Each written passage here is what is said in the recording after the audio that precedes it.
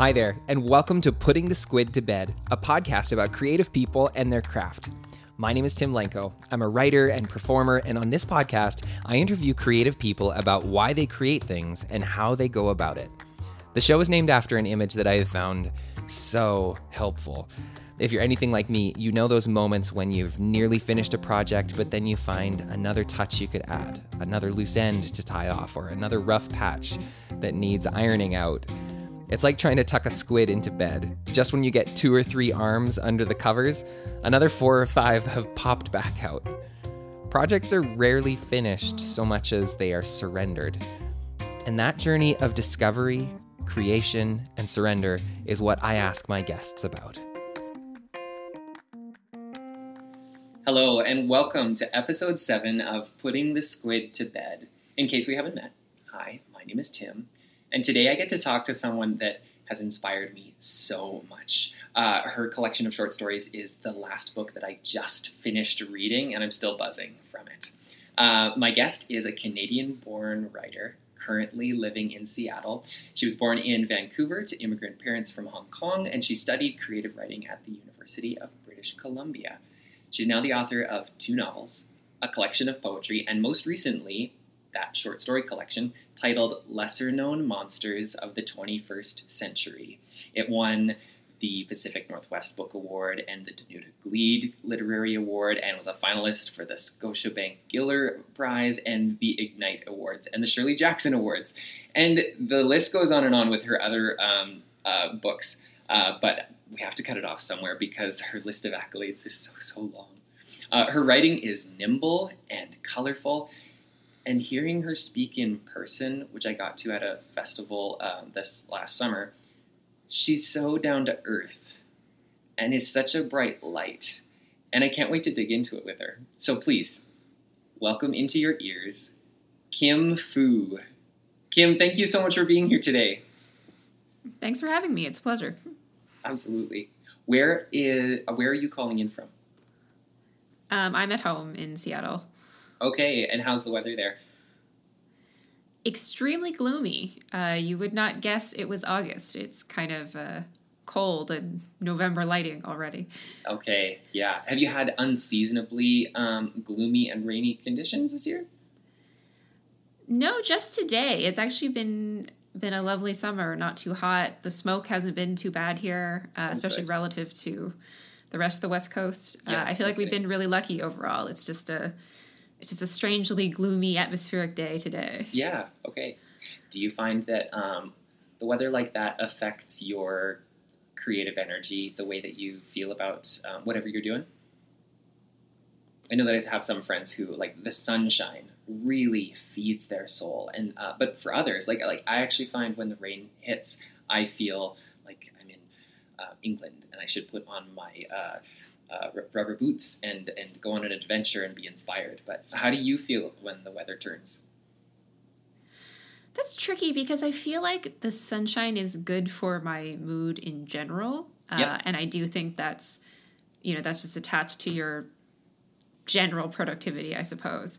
But when I look back on it, I do think that some of my most sort of intense creative phases where I was like most transported sort of into what I was working did happen in those like terrible, dark, cold months where you don't see the sun. If you live in Seattle or Vancouver, there's like parts of the year you just don't see the sun for months on end. It just kind of never rises. It's just dark all the time. And looking back, I did have a lot of like very meaningful like writing binges in those periods. That's cool. I'm curious for you.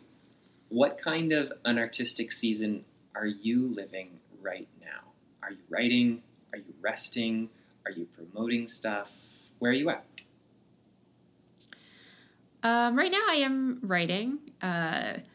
It feels like sort of finally is how I feel about it. I would say I've been in like a truly generative phase since about late June. And I would say that for like maybe even a couple years before that, I was struggling a lot. I wasn't consciously resting, which maybe would have been smarter. I was more like trying to force myself to write and was kind of coming up with scraps here and there and some like preliminary material or some sort of dead ends that weren't working, but just sort of really pulling my hair out, dragging myself nuts, not getting anywhere. And I think, as you said, I feel like it wasn't the season. And I just found that very hard to accept. And there was a lot else going on. That was when Let's No Monsters came out. And, obviously there were a lot of commitments attached to that, and it was very time consuming. But yeah, I think if I had like consciously decided to rest, it would have been a better couple of years. Yeah, that makes a lot of sense. As a person who's, people would look and appreciate and celebrate how much you've accomplished. And like, you probably have lots that you are sincerely and justifiably proud of having generated, having shared with the world. Have you been able to grow in and improve in your relationship with slow seasons? I'm sure that everybody can relate to the discouragement, but have you learned things that, in relation to that you wish you could tell a younger version of yourself? In a way, I feel like the biggest challenge has been recapturing the way I experienced writing very early on when I was like a lot younger. I would say actually the hardest like slow season for me was between my first novel and my second. Huh. I think, before I was ever published, I feel like I experienced writing as a thing I was in many ways just doing for myself, and in a way that was like very freeing. You're just kind of writing into a void. You don't believe on some level that you'll ever get published or this will ever really be out in the world in that way. And I also feel like my process has always been very messy, and that never bothered me before. It had always been like I won't write for months, and then I'll write for 72 hours without sleeping, and there's like dirty dishes piling up next to me kind of thing. I always worked in scraps, and then, it would eventually come together. I just build off of one line. It was like, I was never like an outliner or a planner, it was always just like very, very messy first drafts. And that was fine. That was all like just fun, and it was fun, and it was healing, and it was sort of important to me for lots of different reasons. But then I think after my first novel, I really wanted to be a different kind of writer all of a sudden. I really wanted to be the kind of person that sits down at the same time every day, churns out a certain number of words, has like those amazing outlines and timelines like on a whiteboard, and then I also I had a lot of trouble accepting the idea that there were going to be times I wasn't writing. And I think I'm still struggling with that, right? I'm still trying to find my way back to remembering the pleasure of creation and the part that you can control. You can control, writing just one sentence you really like, or just letting yourself play and explore. And you can't, there are lots of things about the process that you can't force, that for a long time I really wanted to.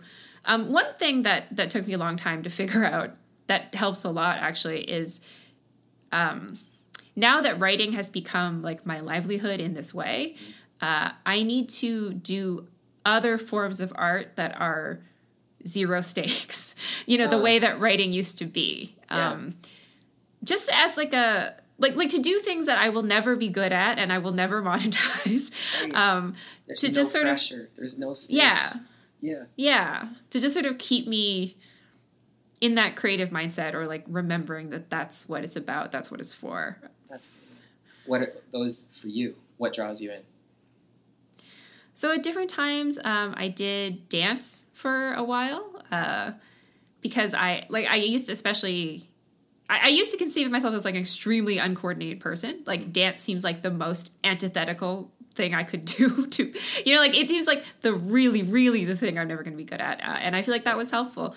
I took drawing classes. I had a phase where I made electronic music, on a synth, right now very recently I'm really into crochet. I'm making a lot of hats and blankets. So, I just need to be doing something that is purely a creative pleasure again, so that writing doesn't have to be that too, I guess. Like writing isn't everything to me. It isn't the only thing that from which I'm hanging all of my self-worth and my sanity and everything else. Yeah, that makes a lot of sense. And then what has, when you talk about, reconnecting with how you write when you started out, are you talking about like embracing the mess?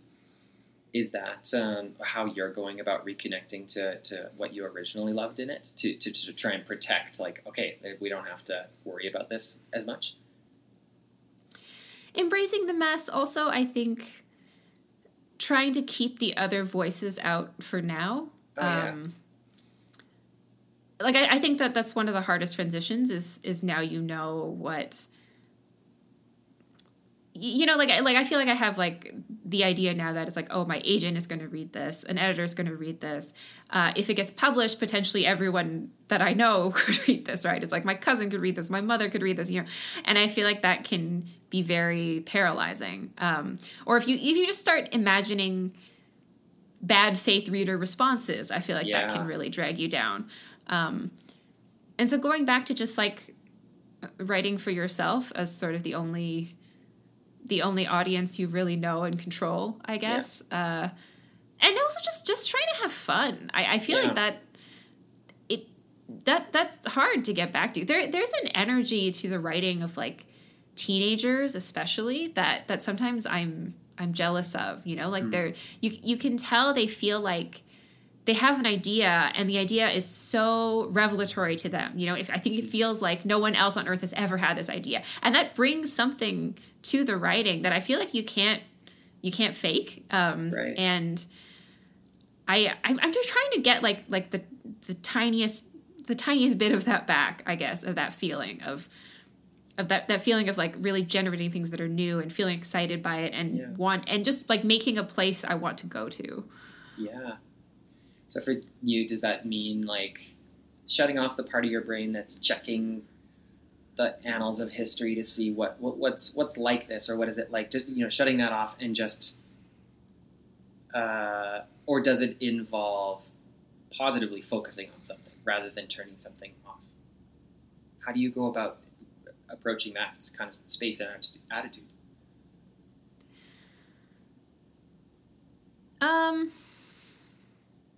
Well, okay, so one thing for me is I can't think about kind of grand thematic purpose of a project while I'm doing a first draft. And I know writers who can't do it unless they have some kind of sense of that, unless they feel like they know why they're doing this. They can't put words down.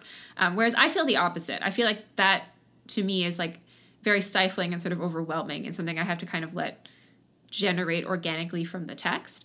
I feel like I have to work in kind of a moment-to-moment way. Like I really can only see an inch in front of my face. And I think the only driving principle I have is that it's not boring to me.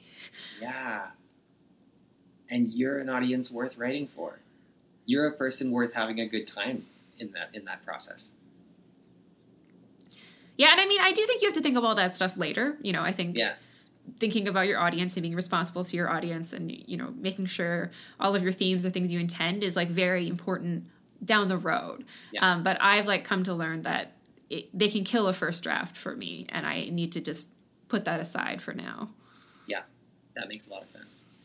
So if you manage to protect an unpressured first draft process that is just fun and exploratory, what is your next step? Do you then dig through it just by yourself? Or at what point do you bring other people in? So the really terrible answer is I have to start again. Like that's step 2. That's something I try not to think about right now. Okay. But that is always true. That is always true. Is like I generate a first draft that is kind of just a pile of stuff, and then I need to do a draft 2 still by myself. That is an actual draft, that has all that connective tissue, that is even pointed linearly in the right direction from start to finish, that has some awareness of what's going to happen in the early pages. I do need to do like a draft 2 that's totally from scratch, for which the other text is just kind of present, that I can draw from it, but I'm functionally like starting all over again. I'm trying to ignore that fact right now, but Absolutely. It is the truth. And then I think there's usually still yet another phase that's still by myself, where I would be doing more of a line edit, or I would be like reading what I wrote and building off of it and working more within the text.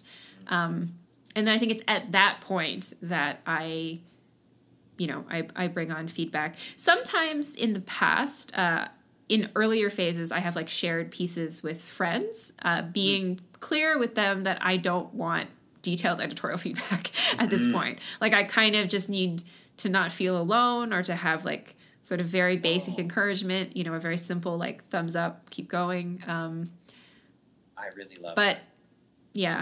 But that's about it. And so it's like, I think of it as kind of a 3-draft process, even though each of the 3 drafts is sort of, depending on how you count it, each one is like another 10 or million or whatever. What you're saying about sharing just a piece of it with someone so that you're not alone in it is actually so beautiful. How have you gone about picking and choosing the people that are safe? Ooh, way back when I did my MFA, which was 2009, 2011, I felt like that was the most difficult and crucial thing, kind of, was identifying the right people, the people whose feedback made sense and were, like people for whom, the people that you should be listening to, I guess. And at the point that I finished that program, I did have like a group of people. And at one point, I think we did this activity we called the 1-inch frame, which was, we would send out in like an email thread very, very short pieces of writing that were like from whatever we were working on actively. Like I think it was usually just like a paragraph or 2, or like the equivalent for a poet. So like a page or less, or, a couple stanzas. The idea being it was like, a 1-inch drawing was kind of the idea. And it would just be like, words you were proud of from the thing you were actively working on, where you did not want, editorial feedback. You kind of just wanted other people to kind of admire it, or to kind of give you reason to hone like that amount of words, to share in the world, knowing other people are going to look at it. And then, jumping all the way forward to when I was writing Lesser Known Monsters, one friend from that time, they were still reading the first, they were the first reader for all of those stories, as I was writing the collection. And again, it was like, because now I have an agent, I have an editor, like I'm working with people in these relationships. Really what I wanted was someone just in this early phase with me. And they were that person. They were the person who I like knew was excited about these stories, who really like understood them, even when they were in their most like nascent form. Like they were the furthest from being, where I hope they would be accessible to most people. And I feel like that is like a grand challenge of a creative life, kind of, is like finding those people. And advice I very often give is, if you find one of those people, like, you hold on to them for life, like through whatever, through moves and through your own career changes and your life changes, whatever. It's like, you hold on to those people because they're very hard to find. Yeah. It's a treasure. And then when you're sharing it with either them, those first readers, or your editor, or anyone else that you want, how do you go about asking with specificity for the kind of feedback that you want? Is there a rubric of different types of feedback that you specifically ask for? Are there specific questions that you have found and honed to actually elicit helpful responses?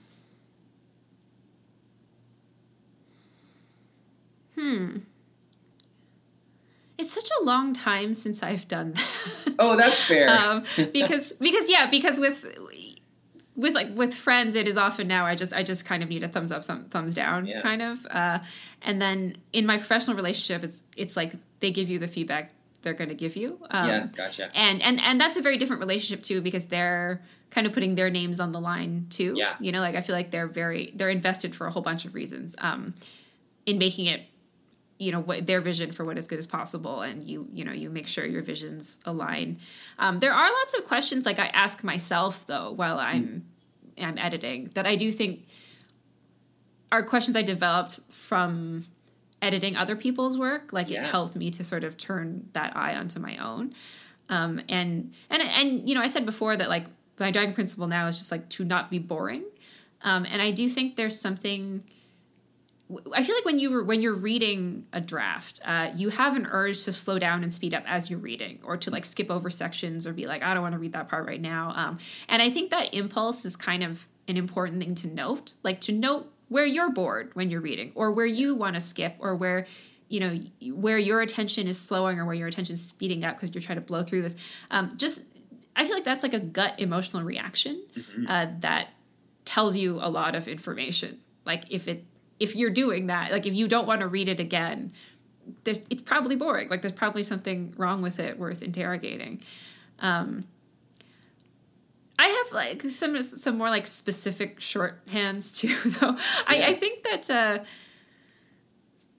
I've noticed long passage, at least in my own writing, long passages where a character is alone, you need to look at closely. I feel like the writing has to be, you have to hold that writing to a very high standard. And then, again, like specific to my writing, I really like scenes. Like I really like sort of being in the moment in scenes. I feel like a lot of other writers work very well with kind of a higher level, more distant camera, I guess. Like they can work really well expositionally or like in the summary of long stretches of time. But I don't feel like I work especially well that way. I feel like most excited about my writing when it's like really locked in the moment and in scene and in like second to second to second. And I think that very often I will like find passages that need to be turned into scene, that are written some other way, that need to be converted into a specific instance, a specific moment, need to have their time frames compressed in that way. Yeah. Well, I will say your approach of like immersing the reader in a scene is one of the things that gripped me about lesser known monsters. I was swallowed up in the best way possible. That's so nice to hear. So it's really effective what you're doing. That's great to hear. Thank you. Yeah.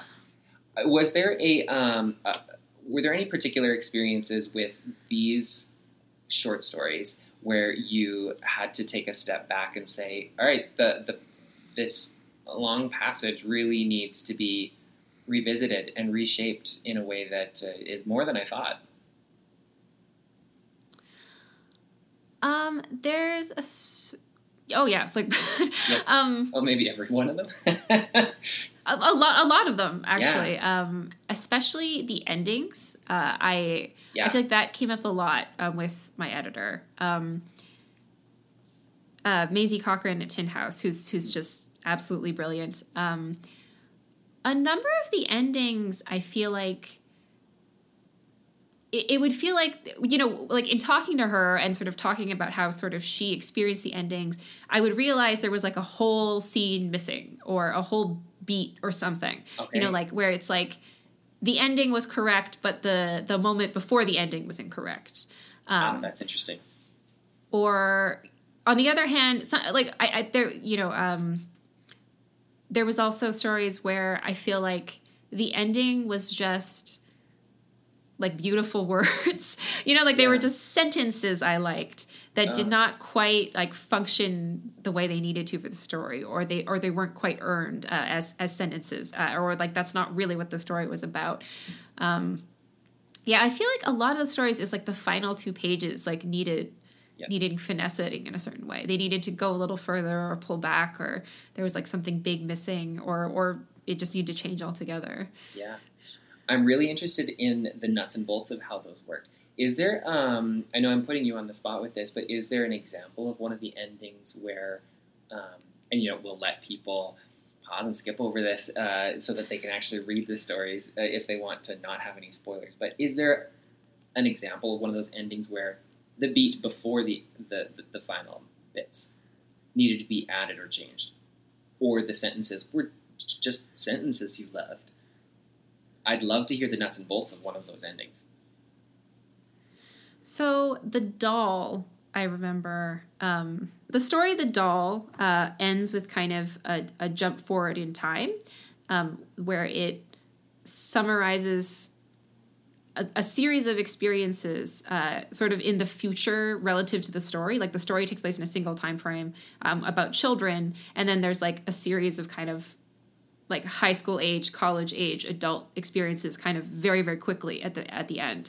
And that was always the ending, but there was a way it was written before that was even shorter. Like it's quite short now, I feel like, blowing through these experiences. Like I feel like they each only get like a couple sentences. But there was a version of it where it was like they were all jammed into like a couple sentences. And I feel like it just did not land at all. But I felt so certain about this being the ending that was hard for me to see until I was working with an editor and I could sort of experience the way they experienced the story. Also in that version where it was like just a few sentences and we're just kind of like blowing through the rest of this character's life, the other characters in the story were not present in his like future in high school and college and so forth. Not even in his like memories and conceptions. And I feel like that was something I hadn't even noticed, really, that to the reader, it feels like all those other characters that hopefully you're invested in by that point have just kind of disappeared and fallen away.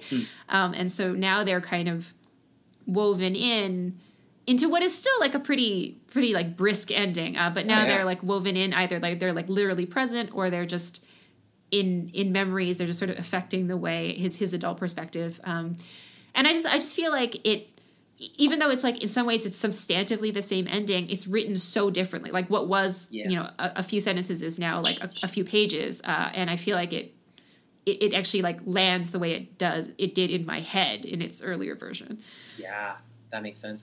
Would it be a fair analogy to say you're taking a photograph of the exact same subject, but you're just framing it different, maybe pulling out so that there's more context and it can breathe more? Yeah, I think that's a good analogy. Yeah. It did land very effectively for me. It was creepy. Okay, so thinking about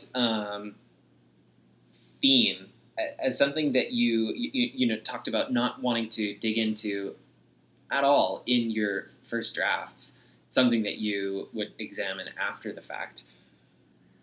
Did you have a thought of a broad overarching theme going into writing the collection, or did you write the collection and then discover, here's the theme that apparently is emerging from my playing and discovering?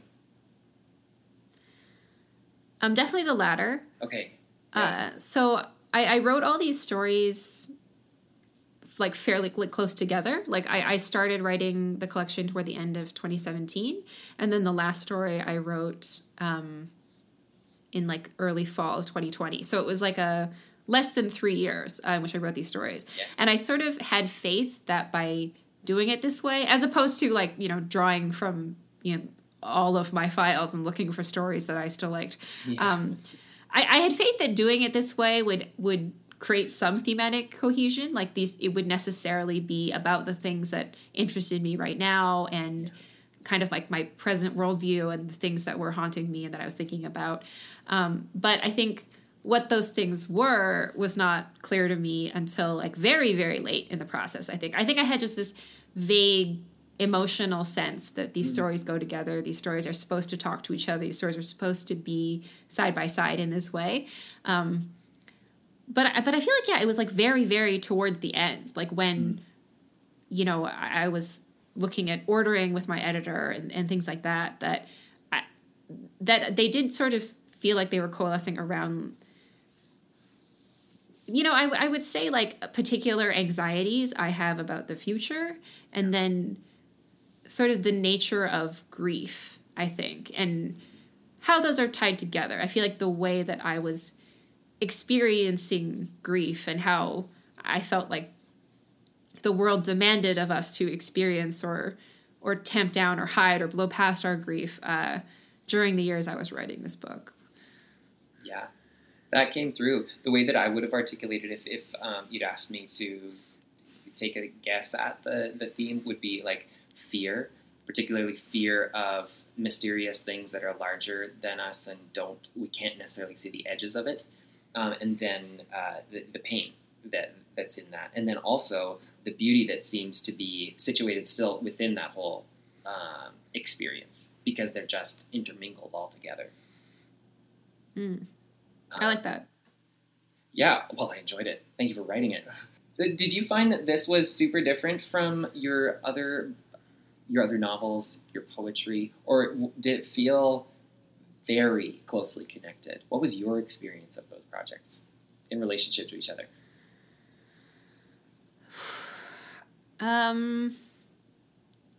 It felt extremely different. To me right now, standing what feels like sort of at a distance from all of them, I feel like Lesser Known Monsters was the most fun to write, the most like sort of satisfying on a day-to-day basis. But if I actually like look at, my journals from those years, they're all filled with like angst and misery, like struggle and this sense of like, oh, I'm never going to get this done, or this thing is not working. I don't, they all sound like that, but that's how it seems to me now. I think there is something, about a novel that I still struggle with. At this point, I'm trying to write my third one of these. I still struggle with the sheer size of it, the kind of unwieldiness of it in a way.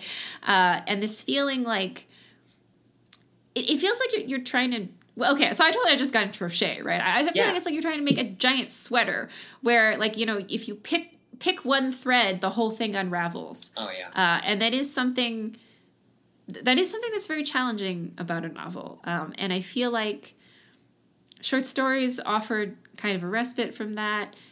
And I also feel like there was a intensity to a short story, like an intensity of its focus and a need to be really, really, to write in like a very tight way, I guess, that was very exciting and very challenging, and something that I enjoy a lot as a reader. Like, I love reading short stories, for this reason. Yeah. That made it really fun. Who are some of your favorite authors of short stories, or your favorite short story collections? I love Karen Russell. I love Kevin Brockmeyer. I think Kevin Brockmeyer is probably the writer I most want to be like, sort of. I think. Yeah. We all have those heroes. I love Ted Chiang as like his sort of his thought experience, the way his mind works is just incredible. I just recently read Life Ceremony by Sayaka Murata in translation, and that was incredibly interesting, incredibly fun. I feel like that is also something I realize now I kind of want to emulate. I feel like she sort of pushes an idea really, really far in a way that interests me. I also feel like she's interested in disgust as like an emotion and a cultural phenomenon in a way I feel like I've seen anyone else writing about it or addressing it in this way, or like treating it with this kind of literary interest. Yeah. Wow. There's a lot. I also just read Best American Science Fiction and Fantasy for 2022, and that was really good. That was a really good collection. A lot of incredible gems. There's one story about a pizza boy in space that was just like unbelievably like moving, which is like a wild thing to say, right? Like a story about a space pizza boy that just like totally broke my heart. And so I do love multi-author collections in that way too. I'm very into the Best American. I used to read them every year. There's so much inspiration to be drawn there. Yeah. Cool. Thank you for sharing that. That gives me a whole new list of recommendations to read. Short stories are not my bread and butter. That's not what I usually go for. I love to sink deep into a novel. And yet, the short stories that I've been bumping into have been opening up this vista of like new perspectives on imagination and exploring the human spirit and what the imagination is digging into. And so I'm going to read up. I'm going to start looking at that list. I'm glad you're a convert. Absolutely. Thank you for making it easy. So moving into or looking at this season that you're at, a very generative season, digging into this unwieldy, massive project that is, I hear like a tone of overwhelm in your voice. How are you protecting rhythms and space for creativity, for that generative activity in your life? What are you doing to actually make it possible and set yourself up for artistic success in this phase? So something that was very, very helpful to me before the pandemic and that I've been trying to bring back into my life is writing with other people. I used to have this group that met up. I actually used to belong to several writing groups that weren't critique groups. We didn't even read each other's work. We just got together and, maybe gossiped for 15 minutes and then wrote in silence. I think at one point I was part of 4 groups like this. And it was hugely, hugely helpful for me to just to be around other people who we had all decided, we're taking this seriously. This time is important to us. This next hour or 2 hours or whatever, no one is doing anything else, you're not looking at your phone, you're not answering emails, all the other work, all the other deadlines, they don't matter for this time. We're in this together. And I found that so helpful, especially at the beginning of a news story or when I was feeling particularly stuck or burned out, it would help break me through. Absolutely. Obviously that went away during the pandemic. I tried Zoom groups for a while and it wasn't the same at all for me. Somehow it just didn't do the same thing. And then I feel like only very recently have been sort of starting to get back to it, to this writing with a writer friend in a cafe kind of thing. And those are the best days. And I feel like there's something just about the declaration of it, of this matters, this is important. We're doing this now. It's the intentionality. Here's the setting aside of the time, and someone knows about it, and they know if I'm going to flake out or if I'm going to follow through. Yes. Yeah. Is it that accountability that being witnessed, inviting someone in to see your intentionality that makes it so powerful? Is it the intentionality for yourself? Is it the crushing of distractions? Is it the feeding off of the mutual feeding off of each other's energy and momentum? What is it about that helps you the most? 3 out of 4 of the things you just said. Just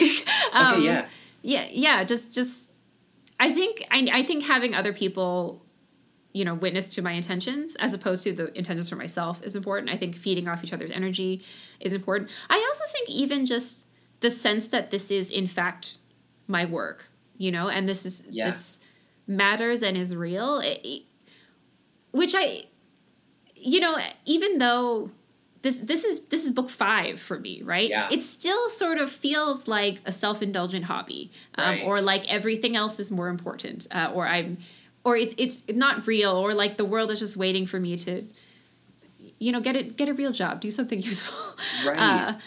And it's really hard to overcome that. And I feel like I sort of do need to be, a lot of the people I do this with now, they're also professional writers, this is also their livelihood. This is their career. And I feel like it makes me feel real sort of in a way that is, I don't know, that I guess that I still need at this point, and I sort of imagine I always will. That makes a lot of sense. That sounds so much like some of the thinking around shame, where shame is such an isolating thing, and if there's vestiges of shame around this thing that doesn't feel legitimate, doesn't feel like a real and proper thing, connection to people and underscoring and reinforcing that sense of belonging helps bust the shame, and so that you're free to just live vibrantly. So that makes a lot of sense. That resonates with what you're saying. I like that, to live vibrantly. That's a good way to put it. It's what we all want. Yeah. Totally.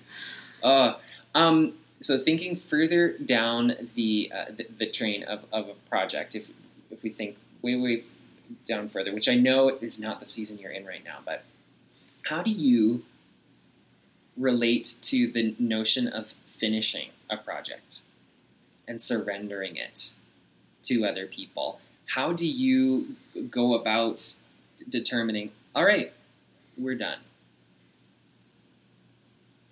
I think in traditional publishing, I think that is easier.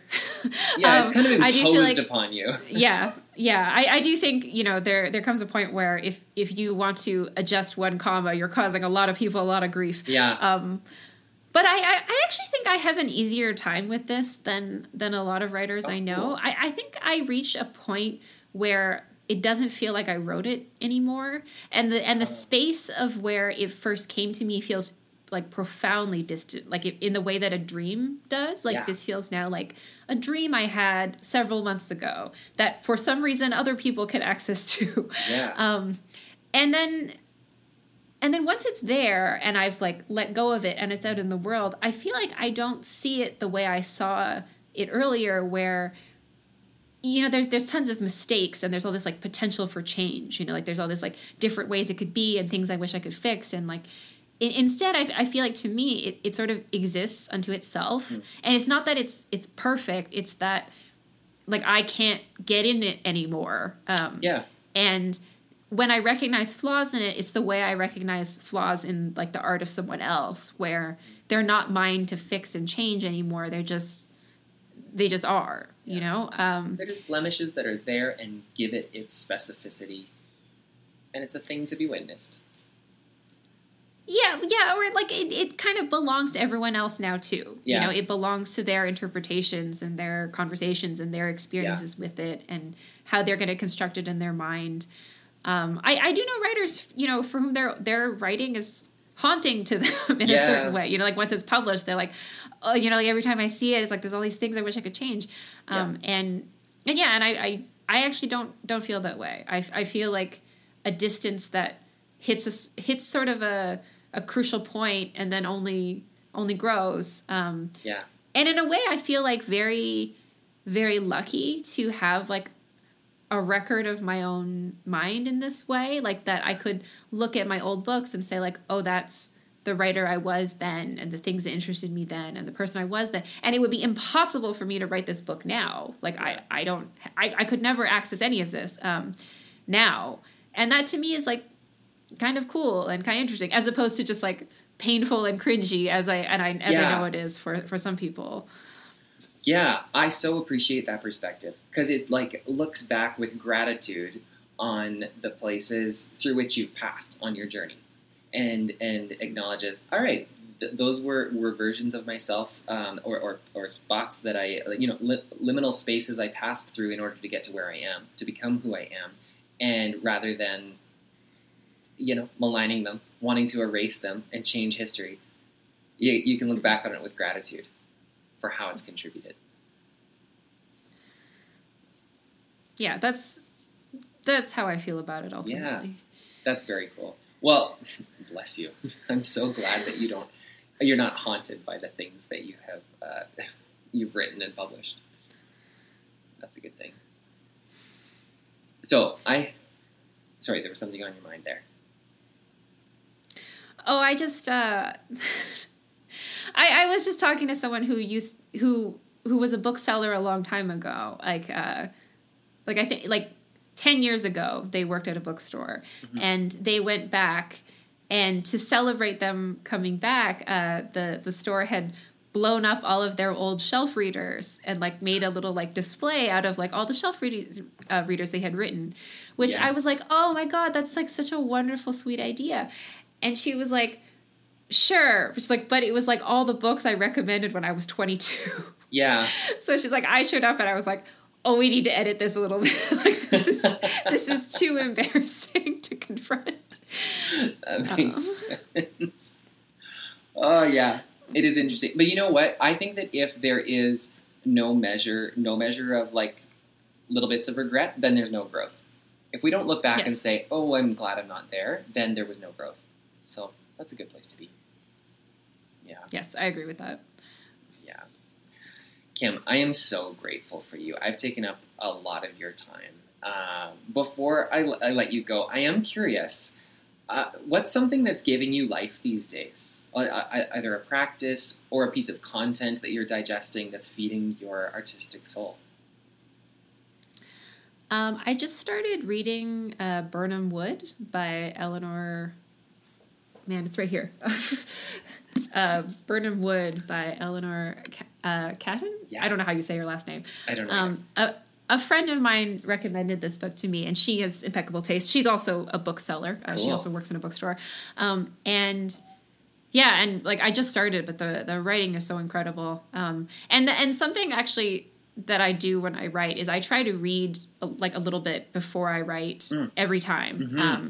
And especially like to read something that has like just great sentences, to sort of remember in my mind again, like what a great sentence sounds like. Because sometimes, you stare at the blank page and you're like, what even are words? What am I doing? Yep. And I feel like this is so far, this is one of those books, like the prose is just so impeccable that it's really invigorating. And I feel like it does like get the music right in my head before I start working.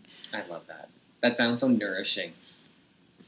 I'm definitely going to add that to my to-read list. I've given you a lot, I think. You have, and it's probably going to take me 10 years to actually catch up on it between that and all the other amazing recommendations that I've received. But I'm here for it. Okay, Kim, thank you so very much for being here today. This was a pleasure. I'm glad. I was glad to be here. Yeah. And all of you, thank you for listening. If you like this conversation, please share it with someone who you might also enjoy it, and leave us a rating wherever you're listening. It helps people like you stumble on something new. You can find me on Instagram at Timothy Lenko and at Timothy Lenko Music. Kim, where can people find you and follow your work?